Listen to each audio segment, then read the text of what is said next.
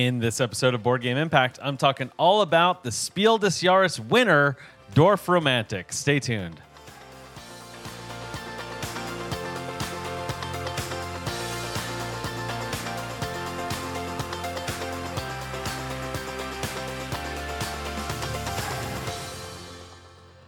Welcome back to the latest episode of Board Game Impact. As always, I am Doc Brown, and today I'm going to be talking all about Dorfromanik, which just this week, at the time of this recording, I'm recording this on Tuesday, the 18th of July, and Dorfromanik has officially won the Spiel des Jahres, which is the Game of the Year. And that's how you say Game of the Year in German, which is essentially the biggest award in board gaming.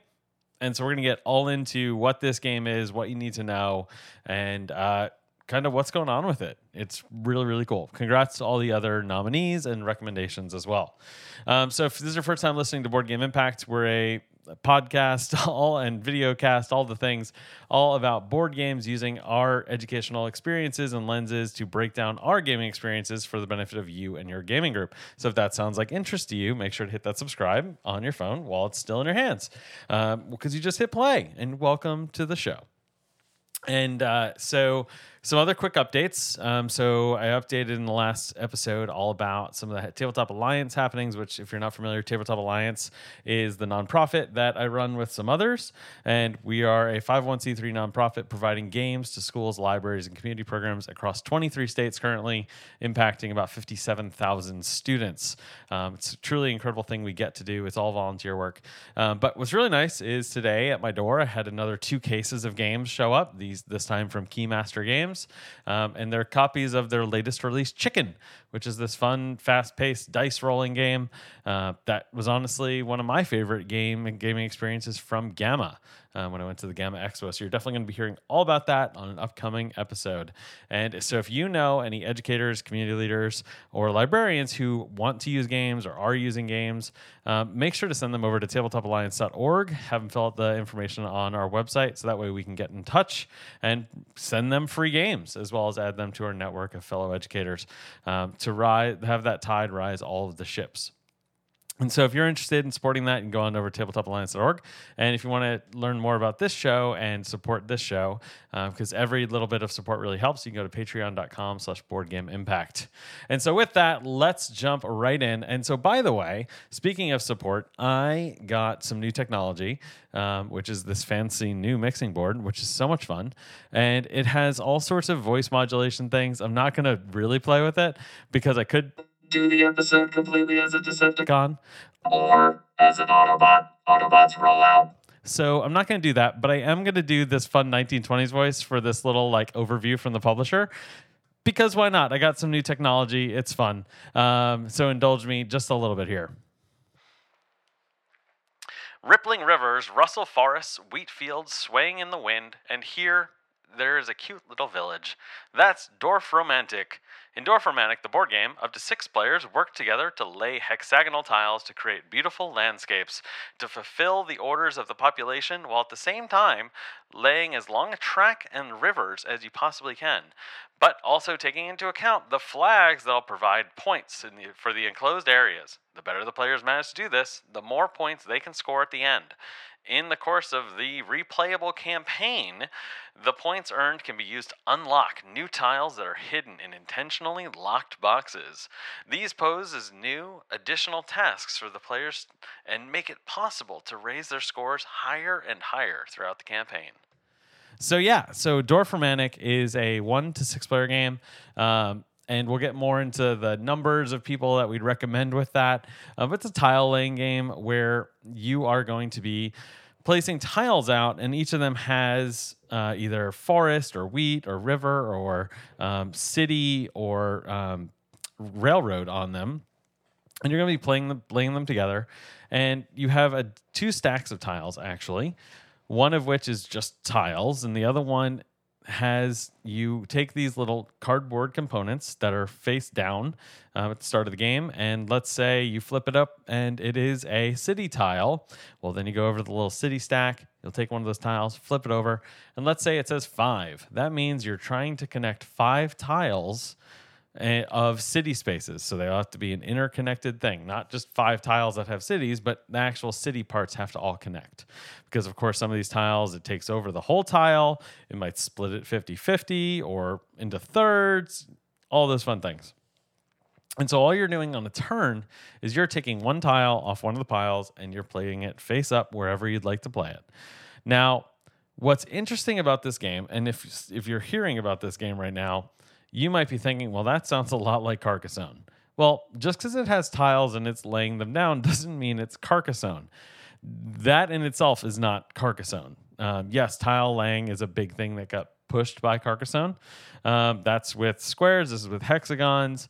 The difference, though, is in Carcassonne, you have to match them. So if you had a tile that had a wheat corner and you wanted to put it down, you could not match the city to the wheat. No, you couldn't do that if it was like Carcassonne. No, you can put the tiles down however the heck you want. The only exception is tiles that have rivers and railroads. Those, when you play them, it has to be able to continue the railroad or be a place where it doesn't infringe on the railroad being able to quote unquote work.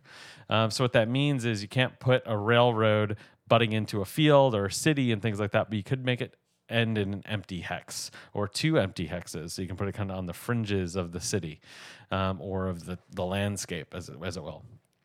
So, and the same thing goes for rivers, because that just doesn't look aesthetically pleasing. I'm just going to call that, and that one kind of makes sense, right? Because it would be weird for it to just end at the end of the tile. So, essentially, you can play most of the tiles anywhere. So, some interesting notes about this gameplay is it's cooperative. So you are all working together to get the highest score. There's no lose conditions. There's no lose conditions while you're playing Dorfromanik. And the reason for that is because you're essentially just trying to get a higher score every single time you play this. And there are some strategies you can employ with that. And it might seem from the outside, oh, well, why would I challenge that? Why would I do that? It can be rather strategic in terms of some of the things you can do. Now, obviously, it's rather approachable. But the interesting thing about all this, if as you heard in the 1920s voice, it's a campaign. Now, it's a very light campaign, but how the campaign works is you have this little path track on a sheet of paper. And what it is, based on your score, so let's say you score between 0 and 99 points, then you're considered a quote-unquote vagabond, which means you can mark off one space on that little trail. Well, let's say you score another increment of points above the 99. Well, then you can probably cross off 2 marks on the little trail. And scattered throughout the trail are different unlocks because in the box there are 5 tuck boxes. So like a deck of cards box. Sometimes they're thicker than that, though. But that kind of box, if you can imagine what I'm talking about. And as you cross off spaces and you get to one of those spots where there's an unlock, you then get to add new content to your game. So that's pretty cool. So it's really just every time you play, the tiles are going to come out different. If you eventually cross off and get to some of those little mile like flags in the pathway, then you get to add new things to your game, which honestly are almost always going to help you score more points if you're able to utilize them in a strategic way. That's not a spoiler. That's just how the game is because you're trying to score better and better by playing cities better. Not just cities, but farms and rivers, all the things. So you're essentially just trying to score as high as you can to unlock more progress. And I do guess if you finish all of the unlocks, you can just keep playing with the whole set. Kind of like if you finish Charterstone, you can then just play with that. So I assume when you finish, you can just play with everything. So full transparency, we have not finished it, but I have played Dorfromanik probably 12 times already. And that's because of a lot of reasons, which I'm going to get into here in a minute. So again, how to play, it's all co-op, but the key of it is at the start of the game, there's obviously no tiles out on the board because you haven't placed any tiles. And so the first 3 tiles that have to come out are from the goal tile packs. And so you have 2 types of tiles. You have goal tiles and you have regular tiles. So the first 3 turns are just revealing a goal. And so you'll take the tile, you put it down. It looks like the other tiles, except it has a little marker on the back and on the front that says put a relevant goal on this tile, essentially. And so they could be for locomotive, they can be for a length of river, they can be for a number of fields to connect, it could be for a number of cities to connect, it could be a number of forests to connect. And so there has to always be 3 goals available on the map. So once those 3 are out there, then every single other time you're just pulling off the regular tiles. If you complete a goal on your turn, then the next player will draw off of the goal pile. So that way you, again, have 3 goals available. And where you put those goals on your map can help you accomplish more goals. So let's say I have a goal of 5 fields, right? And I currently have 4. Well, let's say you just took your turn and we accomplished another goal. I draw off the tile pack for new goals and it has a field on it. I could put that field to connect to the other fields where that goal was, because again, it was at 4, needs 5, and then that satisfies that goal. And so you can use goals to continually satisfy more and more, potentially even more than one goal at the same time because of how you could potentially lay down tiles. And so the game ends when you run out of tiles in the regular draw pile and you can't play any more of the goal tiles. So whichever one essentially runs out first.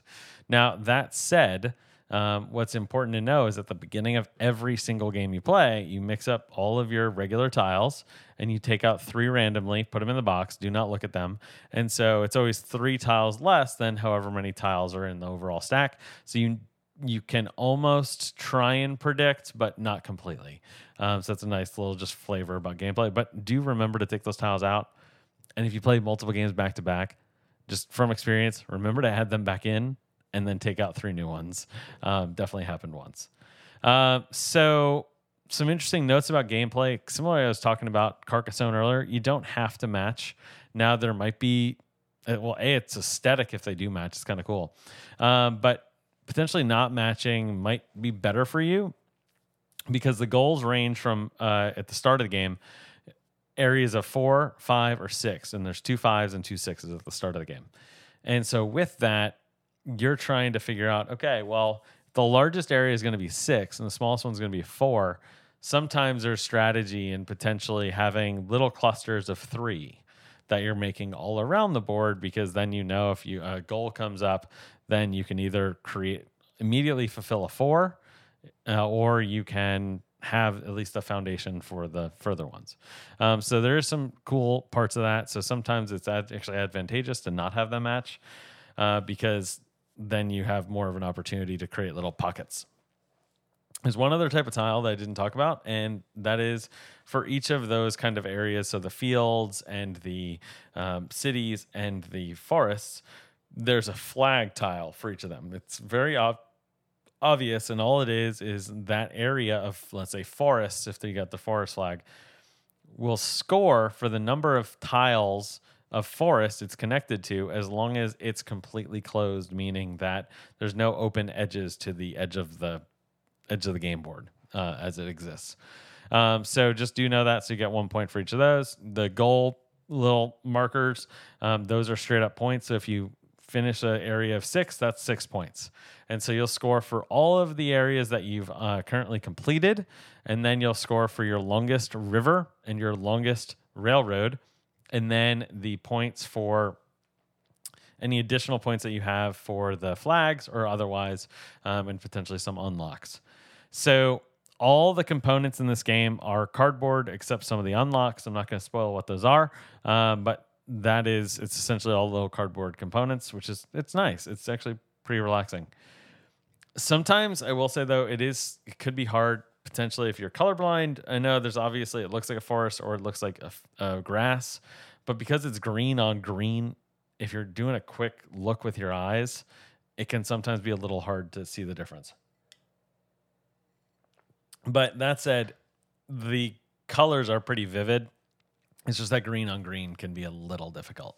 So what it brought out in myself and other players, I've really only played this mostly with my wife. I did play it twice 4-player while at BGG. No, once 3-player, once 4-player while at BGG Con in spring, in May. But what it brought out in players is a kind of a push your luck mechanic where if there's 1 4, 2 5s, and 2 6s of goals, and you've, let's say, accomplished one of the 5s and a 4, then you can hedge your bet that 2/3 of the goal is going to be a 6. And so it's like, ooh, do we want to try? And if we're wrong, it'll lock down this area. So let's say we had an area of 5 fields and we just got a field goal. Then we put it on there and flip the little goal tile. And if that is a 6, then we immediately score it, which is kind of cool. But there's a 1 in 3 chance that it's a 5. So there was this like little push your luck element that was there, but it was it was a quick game, so we were okay with doing that. Now, and there was no lose condition, so I think that also helped. Now, this said, I need to talk about my wife. So my wife, Caitlin, only goes to the spring convention because of work commitments. And thankfully, whenever we go to spring at BGG, they have the Spiel des Jahres judges there, and they bring all of the Spiel nominees for all 3 awards. So the Kids Game of the Year, the Game of the Year, and the Gamers Game of the Year, and teach them. And Dorfromanik was one of those games. And so we played this. It was consistently set up on one of those tables. So she played this herself about 5 times while at this like 4-day convention. She kept going over and playing it with different people and then solo, which I'll get to. So she taught 2 other groups how to play, legit, like other volunteers at the convention, etc. She taught them how to play, which every single time that we are playing games, she's like, you learn the game and then you teach me. That's the deal we have here. I am always the teacher in games. She was so immersed in this that people asked her how to play, and she would teach them. And which is, of course, she's absolutely all about doing that. Bless her heart, I love her. But you just don't normally see her teach games, especially at a gaming convention, because I am the more uber gamer. I'm just going to call that. But she did it, and they actually scored better than us, and so that's a good sign of a teacher. But like I said, she never does that. And then one night at the convention, there's a poker tournament. There's no money on the line, anything. It's free to play, and it's one of the only times a year I'll play poker. Pretty much the only time of the year I'll play poker. And there's also like teenagers in this tournament, so it's just for fun. And I'm usually out in about 20 to 40 minutes. So 3 hours later, I finally get out of poker. I was in the top 16 of 120 players, and I'm looking for her because I know she stayed up and she's like down in the convention somewhere. And I'm talking to some other friends that we know from the convention. I look up, and damn if I know, she is sitting all the way over at the Spiel des Jahres tables playing this solo obviously solo by herself. I have never, ever, ever seen my wife play a game solo, ever. Now, I've seen her play like solitaire with cards sometimes, like when we had a power outage or something like that. That's different. But legitimately, she was sitting by herself playing solo. And I walked up and I asked, like, so what you doing? I first of all took a picture at a distance of her because I was like, I need evidence of this. And I said, what you doing? And she's like, I really just wanted to play, and so I played this game by myself. And I was like, that's great. And she's like, yeah, this is my third game of the night. And I was like, what? And so I have never ever seen her do that. She said, I asked her what she liked about it, and she said that it attends to her like puzzle making itch. So there's sometimes where we'll do puzzles or play Legos and things like that, or build Legos. And as context, as a reminder, we met in a Lego aisle of a toy store. Like, that's where we met. She was running the toy store. And so she does enjoy like the tactile nature and the cathartic nature of making a puzzle. And that's essentially what she was doing. She wanted to get a better score by potentially laying out these tiles in a better way. On top of that, I told her, did you know this game is actually also a video game? The video game came first. It's on Steam. And she's like, no, didn't. And I was like, yeah, but I haven't been able to buy it because, and I'm going to get some hate for saying this, but I have Mac computers. And also, just as a side note, I'm going to pause. Macs are great. Especially because I do the podcast that you're listening to. And so it's great for audio, and it's also great for video and photo editing. So just know that. That's why I have a Mac, and then also all my devices talk to each other. So it makes it easy for the iteration on things. Okay, back to the episode. So I was saying I can't get it on Steam because it's not available on Mac. And one of my buddies from the convention says, it's available on the Switch, right? And I do have a Switch, which I did not know is available on the Switch. So Sunday of the convention, Monday of the convention, because it was over Memorial Day, we say goodbye to everybody. We leave about 10 o'clock and we get home about 1 because it's like a 3-hour drive. The first thing she has me do is go on to the Switch and download it for $14.99 because she wanted to be able to play it. And so not only is this the first time I've seen her want to play a solo game, it's also the first time I've ever seen her want to play a video game by herself. Now, she grew up playing with her older brothers in some video games, but I've never in our entire 6-year marriage and our 10 years of being together seen her want to play a video game where she has me go and buy it ever.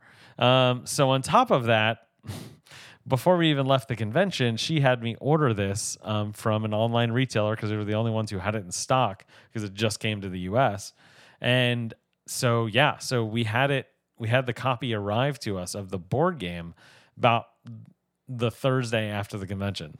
So we got home on Monday. It arrived on Thursday. So I hope you're kind of reading between the lines, the very obvious lines here of where I'm going to land on this game. But in terms of overall thoughts. So how would this game fit into some other games, the Gateway and stuff? So if you like puzzles, or your group likes puzzles, this might be a great next thing. I think there is some similarity to Carcassonne of laying tiles, but I think that mindset can create a fixed mindset of it has to match, which it doesn't in this game. The other thing too is there's some confusing rules in Carcassonne for a new player, such as you have to the farmers and stuff. That I always kind of eliminate that rule because I know some people love that rule about the closing off the fields and stuff, but I always find that kind of convolutes scoring and some things and for new players. So I just kind of cut that out. I could throw almost any new player into the initial stages of this. Now, I will say, as you start unlocking things, you get more and more opportunities to score points. And so do be mindful of that. This will escalate. Not in a bad way. It's still manageable. And they give you little cards to remind you of some of the stuff. But it will escalate in terms of the number of things. And so do know that. So some other things of note, obviously, this won the Spiel des Jahres this week. And so I keep seeing lots of comments on BGG of how well deserved it is.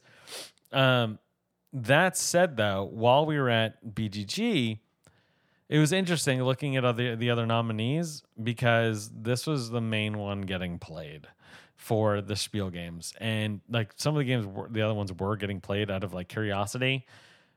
But the resounding message on the wall was that this was going to win. And I absolutely love it for what it's doing. I think it's looking at the Spiel Award. Now, sometimes there's some controversy about the Spiel of, it's not for me, quote unquote, as a hardcore gamer. The Spiel Award is for games that are great across age levels and are approachable and will further people to bring them into the hobby. That's for the regular Spiel. And so from that lens, Dorf is a really good opportunity for bringing the video game lovers because it is millions of people have this video game, which is super relaxing and cathartic, by the way. Great little music. And I've seen her play that a number of times while I've been traveling. She'll just pull up my Switch and just play that while I'm away on travel and she's just at home chilling. She'll play my Switch, which again, she never does until now. And so Yeah, so it'll bring all those video game players into the hobby, which that's great. It also is a great way to introduce like a campaign idea of, oh, whoa, games can do more over multiple iterations. So that's kind of cool for what it's helping introduce new gamers into the space. So the BGG stats, it says 1 to 6 players and best at 1 to 2. I'm going to go with that 1 to 2. I absolutely think the best way to do this is that 1 to 2. Essentially consider it like a puzzle night that scores points. It's the best way I'm going to put it. Play time, 30 to 60 minutes. That's per time you play. Now, when we play this, we're typically going to play like 2 to 4 times back to back. The weight of it on BGG is a 1.7 out of 5. I agree with that. So it is fairly lightweight. Now, that said, as you add more modules, it does get a little bit more to add in and things like that, but it's still lighthearted. And so I think it holds up. So overall thoughts, I am in love with Dorfromanik for what it has done, especially for my partner, for my wife. And I've enjoyed just our kind of like puzzle nights. We played the other night and I had a long day at work, and then we got home, we made dinner, which took a while to make. We went for a walk outside around the block, and then we came back and it was like 9 o'clock, which is late. And we're like, why don't we just play like 2 rounds of Dorf? And it was super relaxing. It was just a good way to kind of cap off the night. We had just unlocked another box at the end of that, and we're like, you know what? That's a good stopping spot. And then we just left it out on our table. So it's just sitting in the game room on our table for when we want to just puzzle again, essentially. And I appreciate having that because sometimes life can be pretty busy or pretty cognitive load of having to think about a lot of things or having just a tough day at work. But you know what? Like, it's sometimes just nice to do a puzzle with your partner. Or just sit and puzzle by yourself too. So we actually this is a little something we do is whenever we're doing something. So like I was building IKEA furniture for the office, and so I looked up on Spotify like IKEA furniture building playlist, and so we looked up Dorfromanik playlist. Just had that little playing on our little Bluetooth speaker while building this, and it was just kind of ambient music. It was just a really great way to kind of cap off the night. So is it lightweight? Yeah. Is it a game that also at the same time has been super relaxing and has cultivated cool things? Yeah, it has. Is there a depth to it and some strategy with what you do? There is. Now, it's pretty overt strategy, which is fine, but it is there. But you can kind of do whatever you want. And again, the no-lose condition is sometimes just nice. So in closing, if anything in here tickled your fancy, I highly recommend checking out Dorfromanik. If you want to, you can also check out the video game. It's a lot like the board game. However, the video game goes a lot longer every time you play it. Sometimes you're playing that for closer to the hour mark plus if you keep unlocking more tiles and more tiles and more tiles. As I was talking with the German judges for the Spiel des Jahres, because I was talking with the judges, they're like, I like this more than the video game because there's a finite amount of tiles, and so I know it is going to end, which is kind of nice and also kind of cathartic in all of that. So thanks for listening to Board Game Impact. I hope that learning about what experiences are going on for me and us provides a positive impact on you and your gaming group. If you have any questions about the show or have games you want us to discuss, you can just email that to boardgameimpact@gmail.com. Please make sure to follow on all the social media pages at Board Game Impact, which now includes Threads. Have not posted there yet, but it's a thing, I guess.